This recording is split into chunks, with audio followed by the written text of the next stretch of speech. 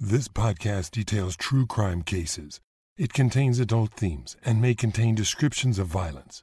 It is not intended for children. Listener discretion is advised.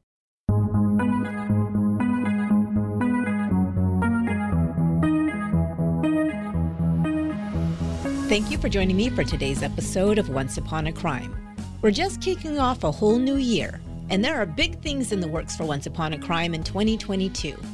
Thank you so much for coming along with me on my true crime journey, whether you've been listening from the beginning or have just recently found the show. I really appreciate you. Because we're transitioning into a whole new phase of the podcast, and there's so much we'll be rolling out to you soon, we're going to do something a little different for this first episode of the year.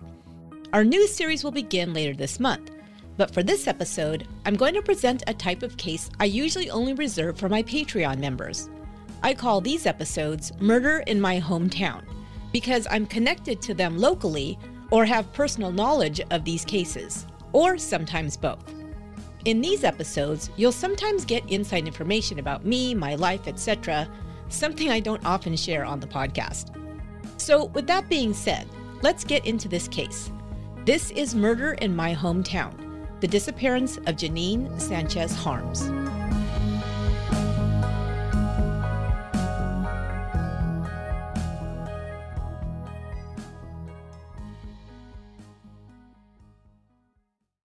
So there was one case that I really wanted to tell you guys about that happened right here in my hometown. But this case has a super crazy twist to it that I think you may be like, what? when I get to that. I live in San Jose, California. Most of you guys know that. It's the Bay Area, South Bay Area. People call it the San Francisco Bay Area, but we're kind of south of there, about 45 minutes south of San Francisco. San Jose is a pretty large city. There are some other kind of offshoot little towns kind of on the outskirts of San Jose. And that's kind of where I live. I live in San Jose proper, but I'm really just a couple of blocks from a town called Campbell, California. And that's actually where I'm at right now. That's where I have my office where I do my recording. So this is super local to me. So I'm going to tell you a little about the day that everything kind of unfolded and go from there. This started out on Friday, July 27th, 2001. It was the middle of a hot summer here in San Jose. A woman named Jeanine Sanchez Harms, her maiden name was Sanchez, her married name was Harms. She was somewhat recently divorced. So she was single and she was going to have a night out with a friend for dinner. Now, the place where she was going to have dinner, I could literally see it from where my office is right now. It's basically right across the street. There is a big kind of shopping center on this main street that's called the Pruneyard Shopping Center. It's kind of typical of a larger shopping center. There's several buildings. There's lots of restaurants, shops, bars, breweries, all of that right there. The place that she was going to go, you guys might know this restaurant because it's a chain. It's called Buca di Beppo. It's a Italian restaurant. It's in the shopping center. It's kind of in the back area of this building. It was kind of a bigger restaurant. So anyway, she went to go meet her friend named Janice there for dinner. And the reason she was meeting her friend there is because she kind of wanted to talk to her. She was a little bit nervous because she had a somewhat of a blind date that same night. So she was going to meet her friend first and then basically go across the parking lot. There was another restaurant, another chain restaurant called the Rock Bottom Brewery. And that's also a chain you guys might know of. So she was supposed to meet a man named Alex Wilson there that night. She was having this dinner with her friend and she told her about that she wasn't really looking forward to this date. So the man she was supposed to meet was named William Alex Wilson III. Now, he went by Alex, okay? So we're just going to call him Alex or Alex Wilson.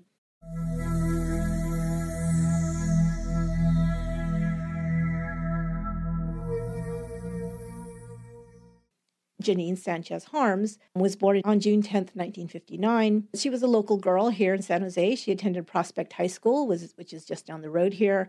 She also attended San Jose State University. She was petite. She was actually a Latina and dark hair, dark-eyed, kind of light skin. She was 5'5", 110 pounds. She was a fitness buff. And one thing some people said is she had a tendency to maybe drink a little bit and party too much. It wasn't like an alcoholic type thing. It was just she liked to party and go out with friends. She had been married to a man named Randy Harms for a time. And like I said, she had recently got divorced.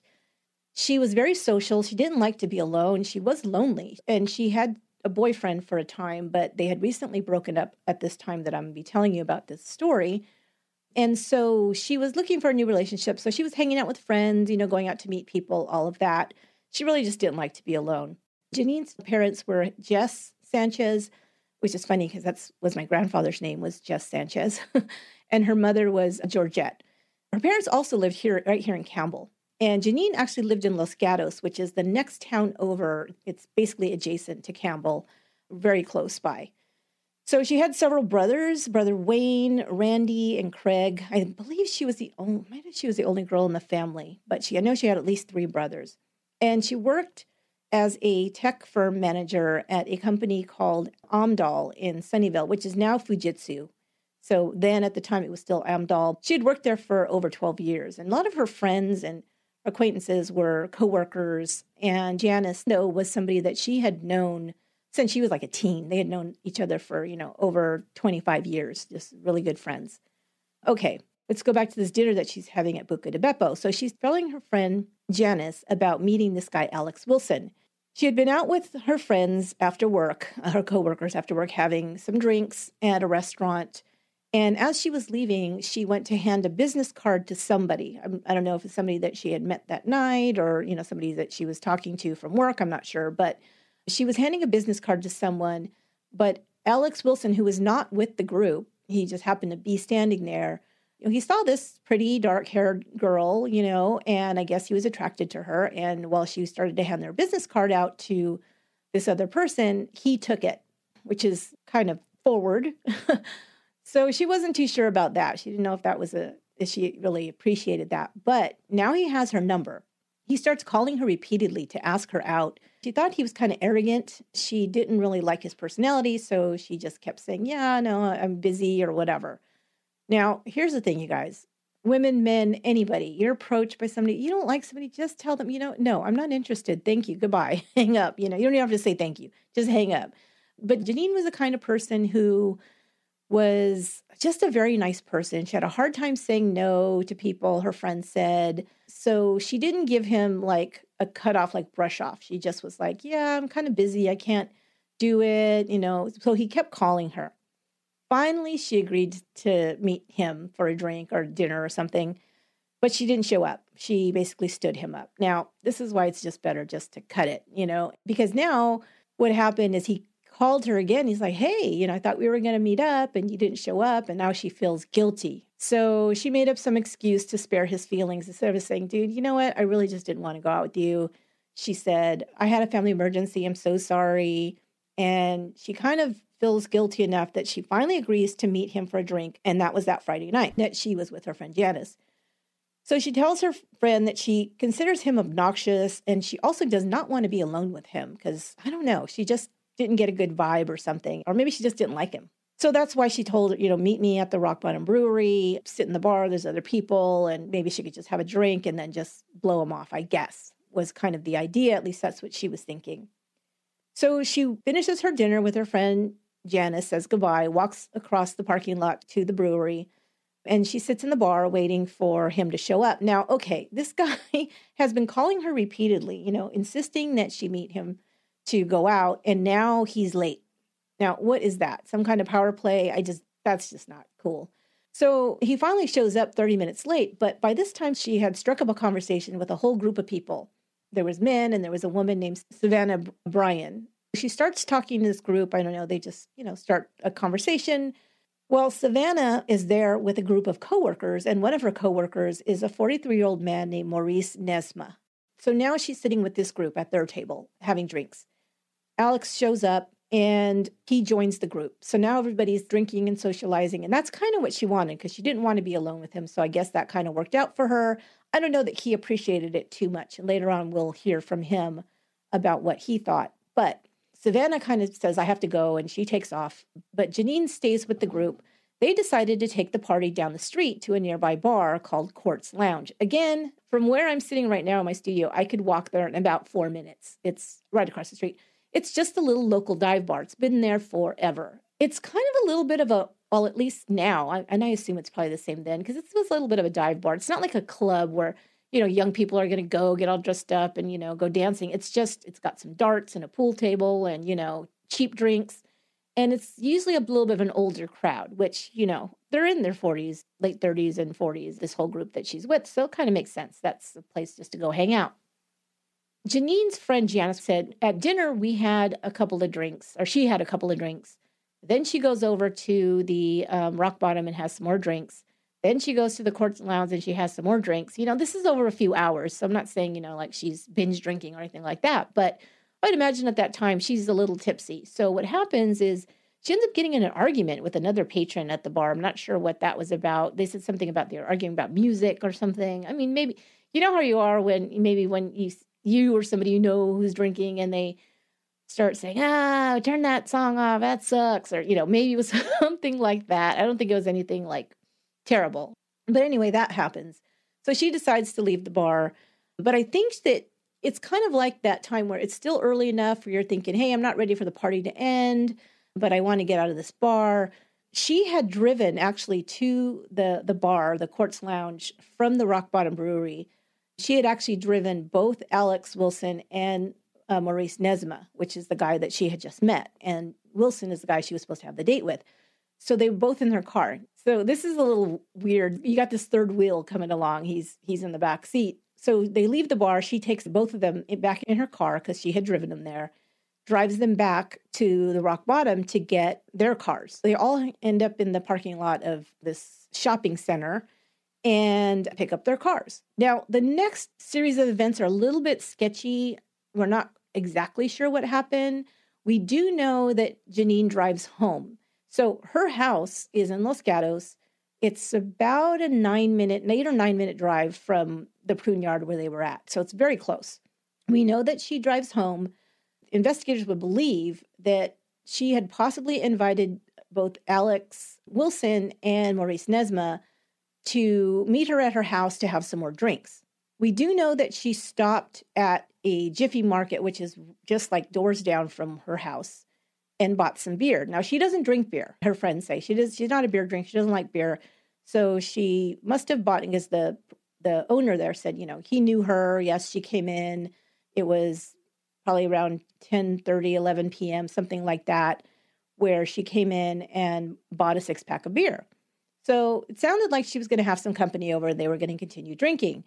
And her friends believed that she would have invited whoever she was with back to the house. Here's the other thing, too. They said, she was very safety conscious. Like she had all of these locks on her door and, was careful about where she was.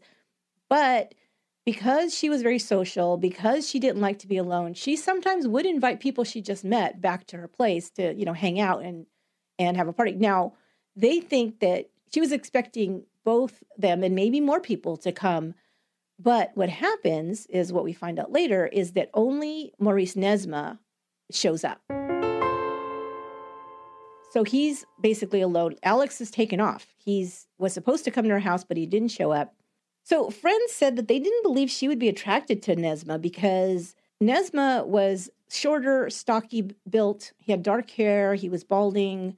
And Jeanine's friend said that she liked tall, blonde, athletic types. Her husband, Randy Harms, was this type, and that's the kind of guy she liked to date or was attracted to. After that, we don't know exactly what happened. Now, when they finally do find Nesma, they ask him what happened. He says that he did go to the house. They thought that Alex was coming. He didn't show up. He said they drank the beer, and then Jeanine fell asleep on her couch, and then he left after she fell asleep. And he said this was about after midnight. Alex Wilson would tell the police that he saw Jeanine leaving the parking lot at the Rock Bottom with a green Jeep following her, which was Nesma's Jeep. He had a green 1993 Jeep Cherokee. But right away, the cops zero in on Alex Wilson as a suspect, probably because of the story that her friend told about how she didn't like him, how he was so persistent. And she kind of had stood him up before. she had gone to the bar not just with him, but she had taken a whole group of people. I mean, you could see where maybe you'd think this guy would be a little bit put out by her behavior because she wasn't paying attention to him or something. So they impounded his car.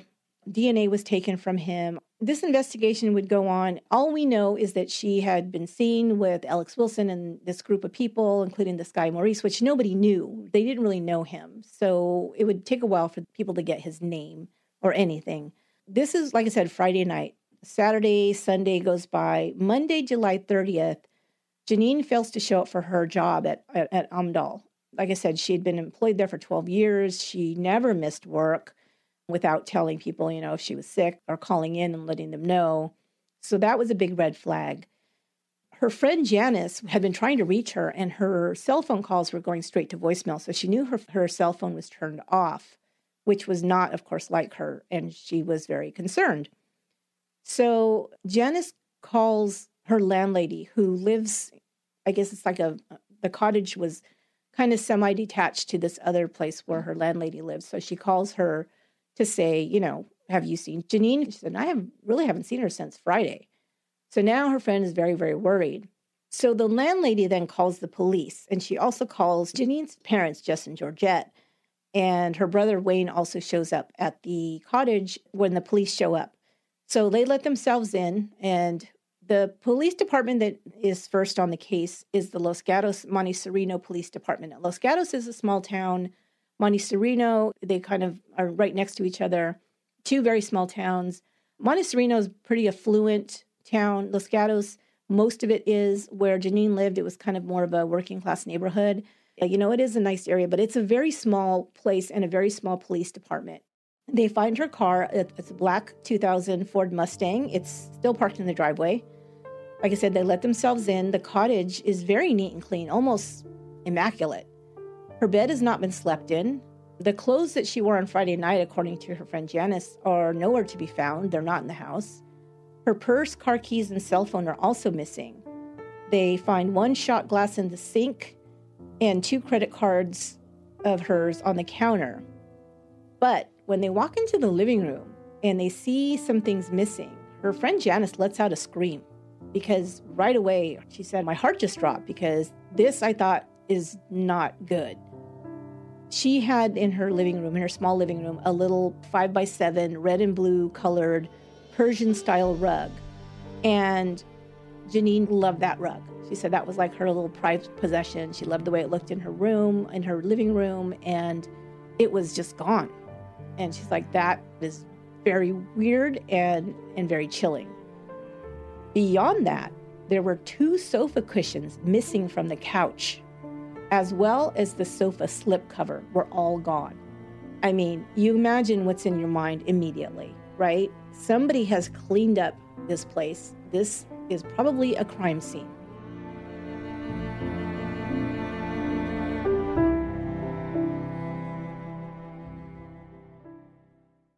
The Los Gatos Monte Sereno police start the investigation. There's some problems, though, pretty much right away. First of all, dozens of police officers walk through and around the house. Right away, her friends and family think something has happened to her. She's been abducted, she's been hurt and taken away. Something has happened. But the police, because she's an adult woman, they just classify it as a missing person. But they don't see any evidence of a crime. At least they're not seeing blood. They're not seeing, the house in disarray, none of that. So they think, okay, this is a missing person. Even so, you'd think you'd be careful of the crime scene. But again, this is a very small police department. They had 1 homicide detective, and they don't get a lot of homicides there, to be honest. So they're not that experienced. It was days before search dogs were brought to the house, which her parents thought was a wrong thing to do. Like maybe they could have got some clues right away. And there was only 1 homicide investigator, like I said, for 3 months, when finally it was months later that additional investigators from the San Jose Police Department, which is a much bigger police department with several homicide detectives who are experienced, they finally were asked in on the case. They were going to try to focus on these last 2 people that they knew were with Jeanine. So over, the next several months, they interviewed over 200 people, people that you may have seen her that night, from the bartenders, wait staff at places she was at, to the people that she had maybe socialized with that night. And just tons of people, neighbors, everybody.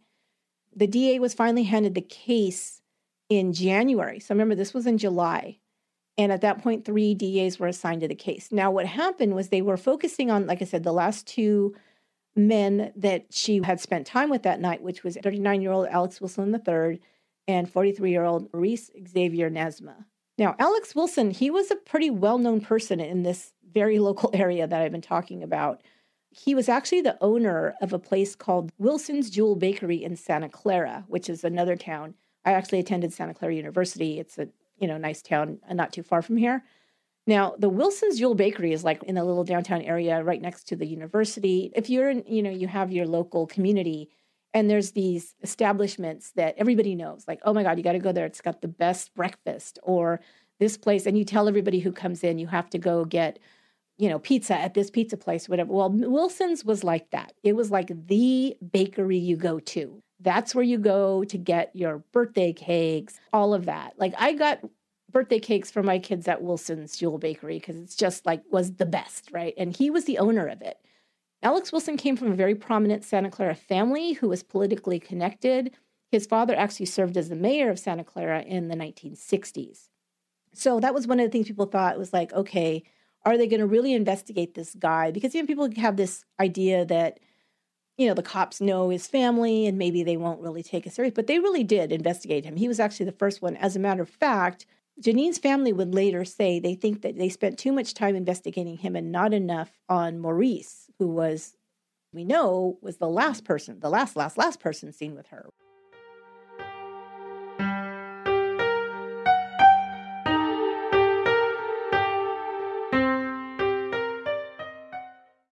Okay, let me tell you a little bit about Maurice Nesma. He was an architect with Sugimuro Associates in Campbell, California. He worked here locally.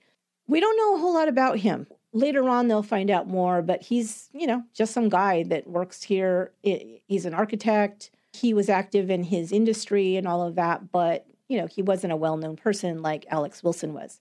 So during this investigation, when they're interviewing witnesses, one thing that they heard from a neighbor of Jeanine's in the area said that he had heard a, quote, loud percussive sound near her apartment after midnight on that Friday night.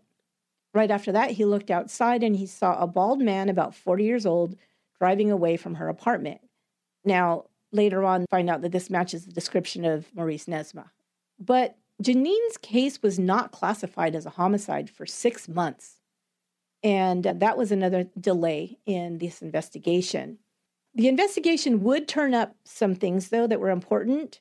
They dusted her home and her car for fingerprints. They didn't find anything in the house. But on her car, on her passenger door, was Nesma's fingerprint. Now, that's how they figured out his name and who he was and able to go, contact him. Even though this right away became a story in the newspapers, on the television news, in the area, local television news, Jeanine Harms was missing. Her picture was everywhere. Where she was last seen at the Rock Bottom Brewery and in the shopping center, he did not come forward. So that already was kind of a red flag for investigators later on, because they had to identify him from his fingerprint. And the reason he had fingerprints on file is that he was in the system. It was found that there was 2 criminal court records on him. When they looked them up, it said that they had been purged due to age. So they were like older court filings, something in the criminal courts, but they couldn't see what they were, which I didn't know that happens. I don't know if that's something you can request, because maybe it was not, it didn't go anywhere, but it had been filed. So maybe you can request that those be purged, or they just got purged after a certain amount of time. I don't know. But anyway, so they weren't able to see what those were, but they did have his fingerprints on file because of that. So that's how they were able to find him. When they did find him, they took a DNA sample from him. They also took his car and seized other items to do forensic tests. They had already done this on Alex Wilson. They had taken his car and his DNA, like I said, but apparently didn't find anything they thought connected to the case. Nesma, he would be cooperative at first, but he would, pretty soon after they were really looking at him seriously, he lawyered up and he referred all questions to his attorney. So he stopped, cooperating.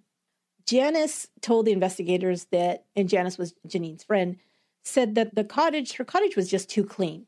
So he said, we had been roommates more than once. She said, I knew how she was. If she was going to socialize with people that night, there would have been beer bottles out. There would have been CDs taken out that she would be playing on the stereo.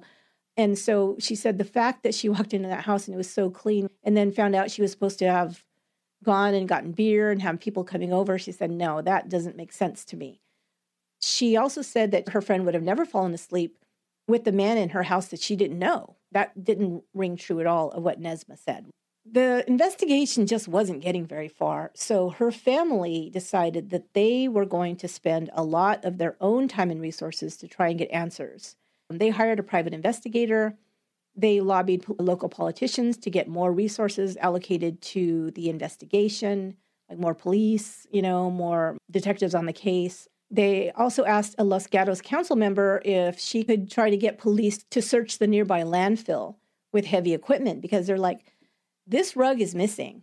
What they are thinking right away is she or some other evidence was rolled up in this rug and taken somewhere. So they were trying all of these things to try to find Jeanine or what happened to her. Her brother, Craig Sanchez, coordinated the search. Everybody was, involved, but he kind of led the coordination. They were able to get some things, though, because they were really very persistent and trying to get her story out there and the story of their, her disappearance. Jeanine's disappearance actually was featured on America's Most Wanted on the television program that's a nationwide program. They put up billboards, they handed out flyers, they did every media interview they could do to keep this in the news. And they also had a website, findjeanine.com, trying to get tips. Because of all the attention that the family was the one who really pushed to keep her in the news, because this was going on for some time. She had gone missing in July of 2001. Now, in 2004, because the family kept all of this in the news, including the descriptions of everything that was missing from the home, including the rug. Because of this, a woman came forward in 2004 and said she had found Jeanine's Persian rug rolled up in a dumpster at a construction site near her home. She called the police and they came out and they found this rug. The dumpster where the rug was found was a half a mile from Nesma's home.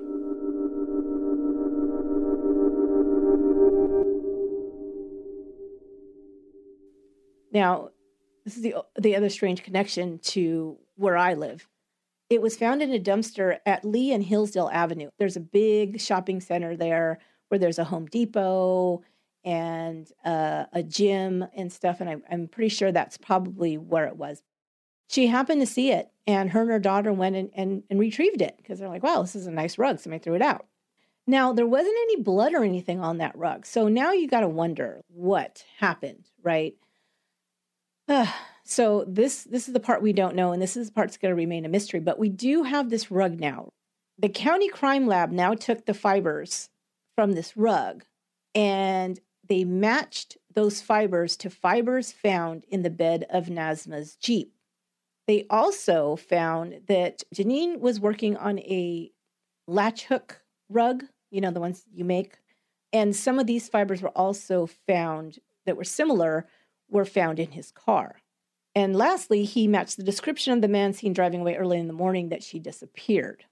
So finally, in December of 2004, 3.5 years after Jeanine's disappearance, Nesma was charged in her murder and held without bail. Okay, we're going to go to court with this evidence.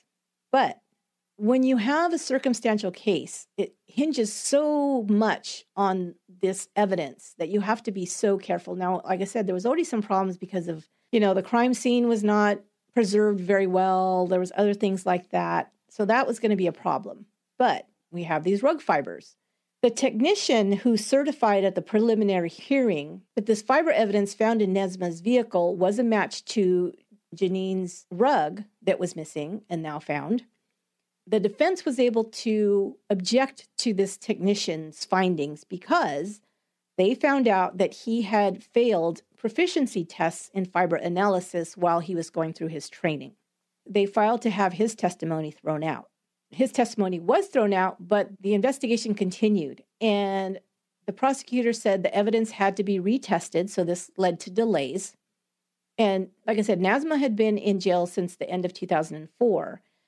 In June of 2007, his lawyer was able to successfully argue that his client's right to a speedy trial had been violated because it had been so long since he had been arrested and they're still waiting for this trial. The judge had to agree with that. And in June 2007, he released Nazma. He had been in jail for a little over 2 years. So the prosecutor vowed to refile these charges, but Nazma would remain free for the next 3.5 years. We have still not found Jeanine. We have this evidence that's supposed to be retested, but for some reason that's dragging on and it hasn't happened yet, or it hasn't been brought back to the court. I'm not sure what happened there, but there was a huge delay. So in 2007, he was released. Now, basically nothing happened. The parents, of course, are still trying to keep this case in the news and do all this, but it's difficult when something has gone so long. People start to lose interest. The case starts to go cold. It's just very, very frustrating. So now we're going to fast forward to January 2011. This is a decade after she has disappeared. On Saturday, January 15th, and here's where the twist comes in, you guys. This is crazy. So, January 2011, it was Saturday, January 15th. Like I said, a decade after Jeanine Harm's disappearance. Wayne Sanchez, Jeanine's now 52-year-old brother, who is living with his parents in West San Jose. He drives down just a mile or so from where he lives to go to a restaurant. It's the Red Robin Restaurant, another chain, right here in a big shopping center in West San Jose called the El Paseo de Saratoga. Now, this is a bigger shopping center.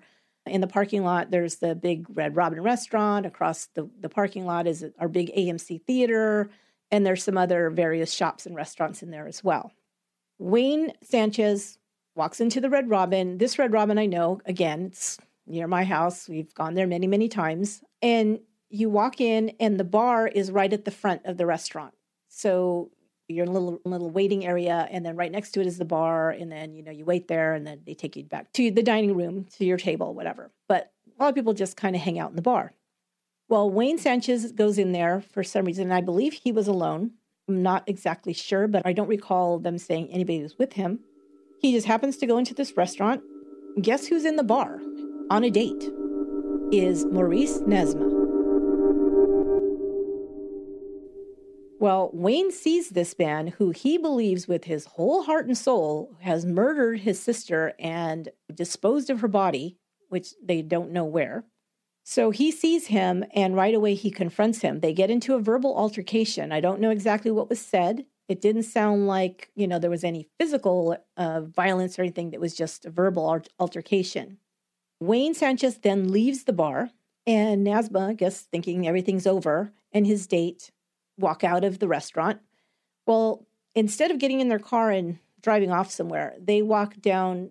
Like I said, this is a big shopping center. They walk a couple doors down. There's a Pete's coffee shop there. They go into Pete's, I guess, to grab a cup of coffee. This is about, 9 o'clock at night. There's a lot of people there. This is a very busy shopping center. The coffee shop is full of people. Nesman's there waiting in line or something, getting, coffee with his date. Wayne Sanchez now returns, walks into Pete's coffee shop, which is a very small coffee shop. So this had to be something. He returns, walks in, pulls out a gun, and shoots Nazma dead in front of everybody.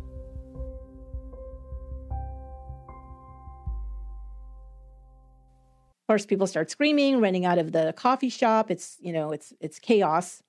Wayne Sanchez calmly walks out, leaves, and returns to his car in the parking lot. Now, we're not sure, but I've read a couple of different instances that either, and I think this is probably most likely the case, that when he left the Red Robin restaurant, Wayne, he was very angry. This is what he believes his sister's murderer there, and he's just out, having a great time with the date. And he still has no idea where his sister is and what happened to her. So he drives home because he lives really close by. It probably was maybe a 3 or 4 minute drive. he drives home and gets the gun and comes back. So some people said, oh, did he have the gun in the car? I don't think so. I think that he drove home and came back because there was a little bit of time in between because there was time for Nesma to get to the coffee shop. Sanchez now returns to his car, sits in the parking lot in the car, and shoots himself in the head and kills himself. Right as officers are arriving because they heard about a shooting in the Pete's coffee shop. Oh my God. So that's just like tragedy upon tragedy, right? So now what do we do? I mean, this guy has not been convicted of murder, but he's now dead. Do they just let this go? No. The DA decides he wants to close this case. So he continues to work to get this fiber evidence. Now, this is years later. Nobody really understands why it's taken so long. But apparently, some big box of, whatever was sent to a lab like the month after Wayne Sanchez shot Maurice Nesma, and now they're both dead. It was a month after. So I'm thinking this is a PR thing. Like, this is bad optics, you guys. We didn't solve this, and now these two men are dead. And so they're like, we have to wrap this up because this ain't good. This isn't going to look good for re-election or whatever. And I think they also did want to close the case, but I just wish they would have done it earlier because her family had no answers. Maybe this would have given them a little bit of peace. Obviously, her brother needed some peace because this it literally killed him.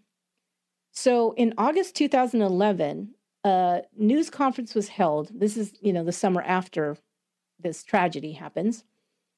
A news conference is held by our district attorney here, Jeff Rosen. And you might recognize that name. He was also the district attorney during the Sierra Lamar case. So another no-body case here in our Santa Clara County. DA Rosen tells the media at this press conference that now new lab tests have finally come back. He has now in his hands a 48-page report from the top forensic lab called Microtrace. They had retested the key fiber evidence in the case.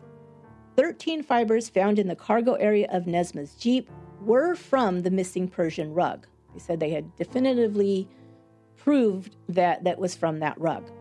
14 other fibers found in his car were from a latch hook rug kit that Jeanine had been working on. And this, again, definitively matched. Other additional evidence that Rosen said that proved that Nesma was Jeanine Harm's murderer was that he outlined Nesma's, quote, history of violence against women. And I'll talk about that in a second. But he also said they had evidence that Nesma had, quote, taken all the full and empty beer cans with him when he left Jeanine's house, which he said, quote, Nesma was determined to leave no evidence that could incriminate him, unquote. The prosecutors now said they considered the case closed, but Jeanine Sanchez Harm's body has never been found.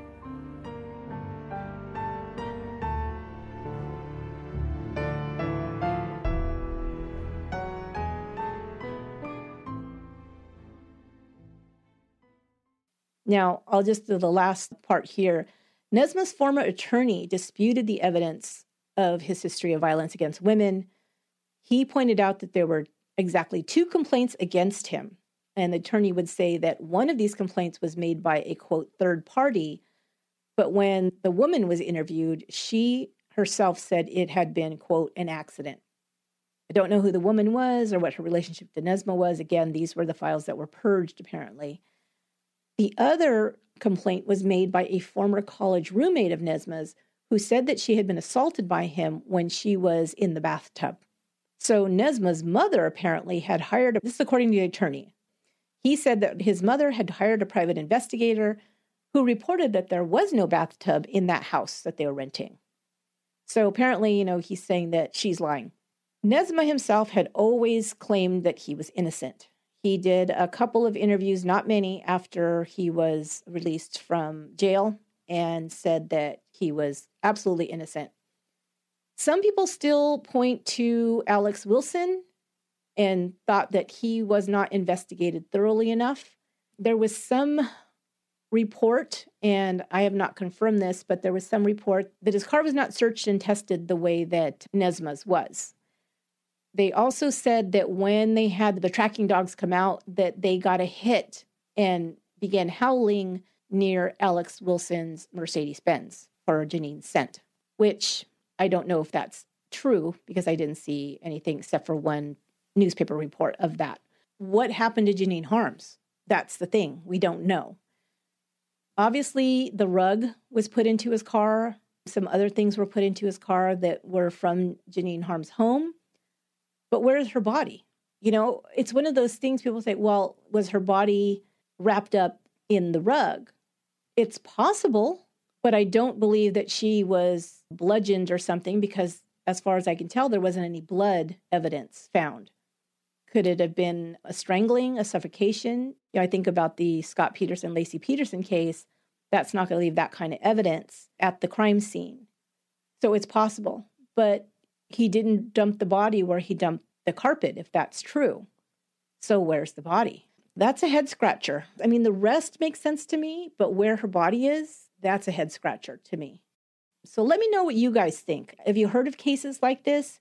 Was the body found? What were some of the ways that people tried to dispose of evidence, a body? I think sometimes you can look at some other cases and maybe make some kind of guesses as to maybe what happened. But every time I go to this shopping center here and I pass by the Rock Bottom Brewery, I think of Jeanine Harms. And I did not know the woman, but it's just such a tragic thing.